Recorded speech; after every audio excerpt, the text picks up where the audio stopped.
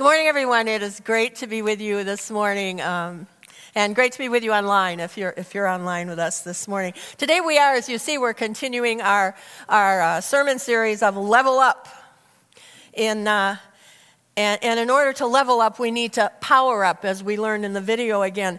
We remind you again, as we do each week, that we aren't saying that we are achieving any special position in the kingdom of God by leveling up. Because we are already in the kingdom of God, loved as much as we can be by God. It's just that we're talking about how we're able to grow in faith through the spiritual practices found in this acronym, Power Up.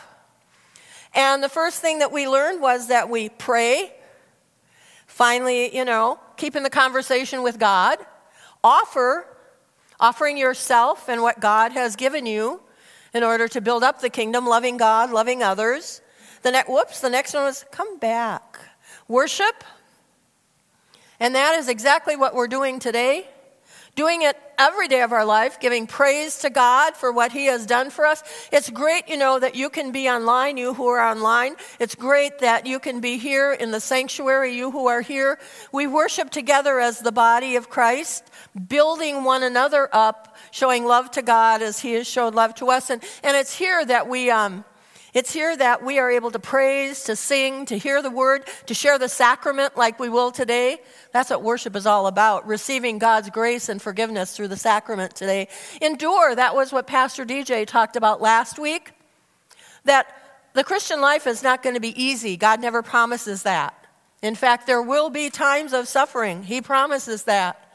But He also promises that He is always with us, no matter, and that we endure unto salvation. And so that's what that is all about. But today our word is read.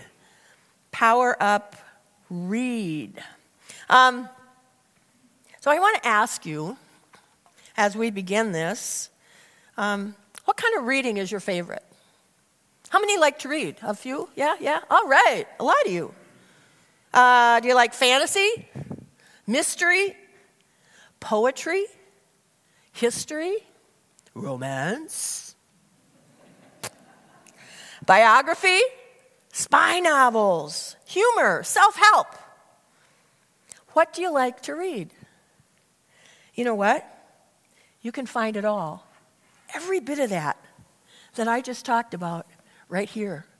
It's all in this book. So that's what we're talking about today. When we talk about reading the scriptures, reading the Holy Bible. And so, now I want to ask, why do you read? Why? Maybe you do it just to find peace and quiet in a very, very busy world, to find calm in a busy life, to slip away into another place and time. That's what I like to do. I was talking about reading. My favorite is to read like the historical stuff, kind of historical fiction, from England in the 1800s, around the times of knights and princesses and those kinds of things. Yeah, that's what I like. Do you read to find guidance, to discover truth? Well, all of that is right here. Whoops, like this, in this book. You can find it when you open up the scriptures. So I want to turn to the scripture that we are in today, that Pastor DJ has just read for us. And as I start, and this is how we read.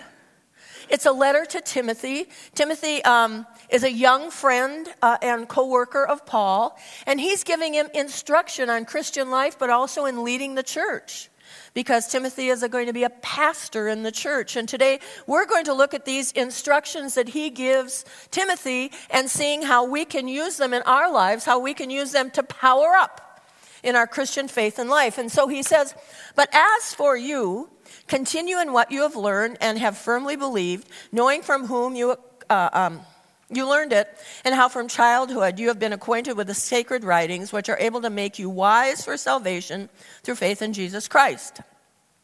I'm going to ask a question, and if you don't raise your hand here, it's okay. But I want to know how many of you, from early childhood, were raised in the faith, were raised in the Christian church. Okay. There are a few of you who maybe weren't, and that's okay. You're here today, and I'm glad you're here. I'm glad you're here. But this first line in here, for those of you who are living in the faith from the time you were small, that's for you. He's saying it to Timothy, but that's for you. But as for you, continue in what you have learned and have firmly believed, knowing from whom you learned it, and how from childhood you have been acquainted with it. Here Paul says, no matter what you encounter, don't allow it to pull you away from the faith. It's what DJ talked about last week, about enduring. It's the faith that you had, that you grew up with from the time you were a young person. Go with what you were taught. Do you know what I was taught? Jesus loves me, this I know. That's what's important. Can I share something with you? We were at the bedside of a dear young person from our church. She's only 57 years old. She used to direct our choir. And she is losing life to dementia. And when Pastor Mark and myself and his brother Ted visited her this week, the one thing we did for her was sing, Jesus loves me, this I know. That's all she needed to remember. And we hope that she heard it. So remember what you learned from the beginning, what you believe. You know, we sing that song at every baptism. We want little kids to know it because that's the most important part. What you have firmly believed. Don't wander off from basic beliefs that you learned as a child or whatever or whenever you came to faith. Hang on to the basic beliefs. Knowing from where you learned it, he says. For me, it was my mom and dad, Helen and Alan. My grandparents, get these names, Bertha and Sven, and Clara. Hans had already moved on by the time to the Church Triumphant by the time I was born. And it was my Sunday school teachers. Mrs. Keller, Mrs. Rude, Clayton Severson, the farmer neighbor. My pastors, Pastor Mellum, Pastor Peterson, Pastor Borgie. These are the people that I learned it from. They're people that I knew loved me. They are people that trusted me. And I trusted them. He says, remember who taught it to you. In my home, and then he says, the people who shared, you have been acquainted, with the Holy Scriptures, the Holy Writings. In my home, I don't say y'all got to do this, but this is how I grew up. We had Bible stories for breakfast, and we had a Bible story again before we went to bed at night. I knew the Bible as a kid growing up. I knew all the stories. I loved them. I was with Adam and Eve in the garden. I was with Noah on the ark. I was with Daniel in the lion's den. I was with Shadrach, Meshach, and Abednego in the fiery furnace. I was with Jesus on the mount. I was there when he was baptized. I was there when he put me and other little kids on his knee. I was there when I thought they were lowering my father through the roof so that he could walk again. I knew Bible stories from the beginning, and I appreciate that my family taught them to me. I was there with those people. God became real to me. People and the stories were real to me. For Timothy, the ones who taught him were his mother and his grandmother, Eunice and Lois. Did you know those were scriptural names, Eunice and Lois? There. If you read, you'd know it. I'm sorry. They had raised him in the Christian faith from a very young age. It was then, by Eunice and Lois, that he became aware of the Scriptures. And at that time, the Scriptures were just the Old Testament. We didn't have all the New Testament things that we have now. So he was reading the books of Moses and the prophets and the Psalms and those Scriptures. And here is what Paul has to say about those Scriptures. He said, they are able to make you wise for salvation through faith in Jesus Christ. I don't know about you, but I really want to be wise for salvation. This is why we read. You get wisdom for salvation when you read and know the book that we call the Holy Bible. And here's another part that comes from knowing the Scriptures. You come to know Jesus. Faith in Jesus Christ. In the way of salvation. Today and eternally. As we go on in this letter, okay, there. As we go on in this letter, you're going to see what comes about when we don't read the scriptures, and it's certainly not good and wise for salvation. But now we're going to go on with what Paul has to say here. He says, all scripture is breathed out by God and profitable for teaching, for reproof, for correction, and for training in righteousness. So here's what we believe about the Word of God, what we believe about the Scriptures, and it is so cool. This beginning part is one of my favorite verses in all the Bible. All Scripture is breathed out by God. Now, when we talk about the Scriptures, we say that they are inspired. Yes, they're written with the hand of people, human beings, but they are inspired by God. Excuse me. And this is literally what this verse says. God breathed out the word, and it was inspired or breathed in by the writers of the Bible. To breathe out is to expire. To breathe in is to inspire. God breathed life into the word, and the Bible became the living word of God. The other time that we read that God breathed into something and gave it life was when? In the creation story, in that lump of dust. And it became Adam, it became man. God has done the same thing with the scriptures. He breathed out, and the writers breathed in, and were inspired. And we have this living word. We have these words from Hebrews that say, for the word of God is living and active. It's not some dead old book written thousands of years ago. It's for us today. It is living and it is active in our lives today. Sharper than any two-edged sword, piercing to the division of soul and spirit, of joint and marrow, and discerning the thoughts and intentions of the heart. And so, what good is this word to us? Well, it has lots of uses. I'm going to go back here, there, one more time. There. It is profitable for teaching, for reproof, for correction, for training in righteousness, for teaching. You want to know who God is? It's in the Bible. Do you want to tell someone about Jesus and aren't sure what to say? It's in the Bible. Want to teach someone how to live the best life? You guessed it. It's in the Bible. 10 Commandments. The things that keep order in our lives. Want to know what God intends for you and how He wants you to live? In the Bible. It says it's profitable. It's worth it. It's valuable for all kinds of teaching. Teaching for yourself and for others. Now, I messed up my slides a little bit, but I'm going to go back and forth here. For teaching. Your word is a lamp to my feet and a light to my path. It teaches us. It guides us. Do you want to know what that lamp was that David was talking about when he wrote this? It wasn't a camping Coleman lantern, folks. It was a little bowl of oil about the size of my hand. And they would light that oil, and it would take them one step at a time. One step at a time. That's what God's word is for us. It doesn't blaze the way necessarily, but it gives us one step at a time. That's why you keep reading it daily, because you got to get through that day. You have to have the light for your path, the lamp for your feet. Okay? That's what that's about. For reproof and correction. Reproof is a word that means scolding. It's okay to do that. For setting people straight. It's okay to do that. But do it with care and with love and according to God's plan.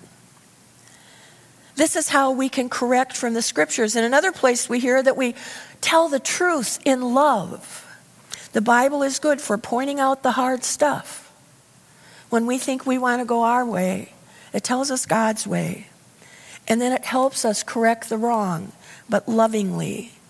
And here's what this does for us. Psalm 119 says, I have stored up your word in my heart so that I might not sin against you, so that I might not need that reproof or that correction. Okay, it's also good for training in righteousness. Living in the way that God has intended us to live, loving Him and loving one another, being in a right relationship with God. And then we see that it goes to this, that the man, and I'm going to include woman, okay? This was written to Timothy, remember, but it's for us to hear today, that the man and woman of God may be completely equipped for every good work. Our job as pastors and people of God is to equip the saints. That's what it tells us in Ephesians 4, that we are to equip the saints for the work of ministry, for building up the body of Christ. My friends, you are the saints. Don't forget it. You are a huge part of that being equipped for building up, for powering up, for leveling up the body of Christ. And it's in the body of Christ. And that means being well versed in the Word of God. It's why reading is so important, that you can be equipped to build up the body of Christ so that we can know God's will for His people, that we can know God's promises for His people, so that we can know God's total love and passion for His people given in Jesus Christ. Now, here's another reason, and we're going to go into chapter 4 now. Another reason for reading. Because this is what happens when we don't read. When we just assume what we know is in the Word of God.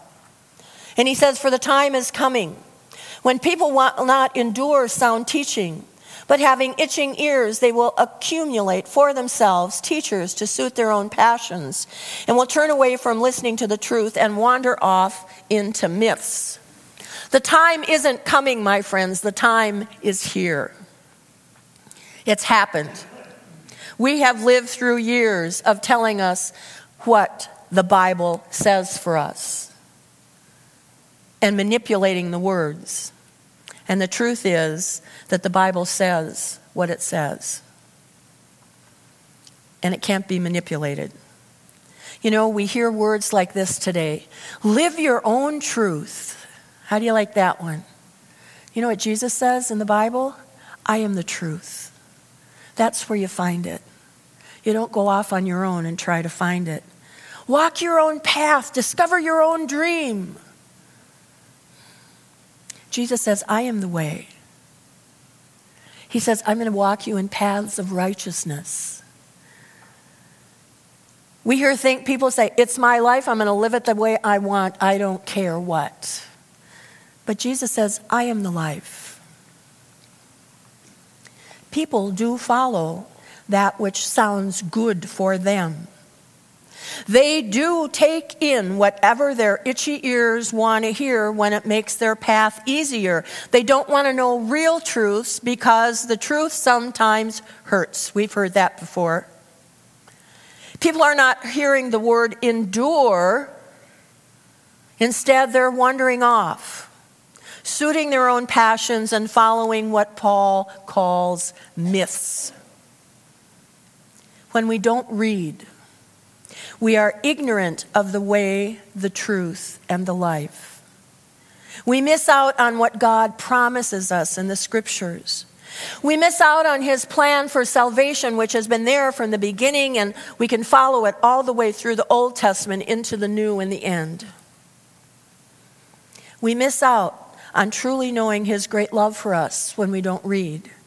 We follow whatever sounds good for our own selfish passions, not God's great passion for us. I started today by asking, what and why do you read? I'm going to finish by asking you to read the Scriptures. You don't have to put down everything else, but take time each day, if at all possible, to open up the Word of God and see what God has to say to us. It's living. It is active. It's here for your lives. It is not a dead book. You know, if you don't have a reading plan right now, you can just go to atonement.live, and there it is, Daily Discovery. If you read that each day, it'll take you through the Bible in a whole year. But if that's too much to bite off, start small. Start in the Psalms. Read a psalm a day.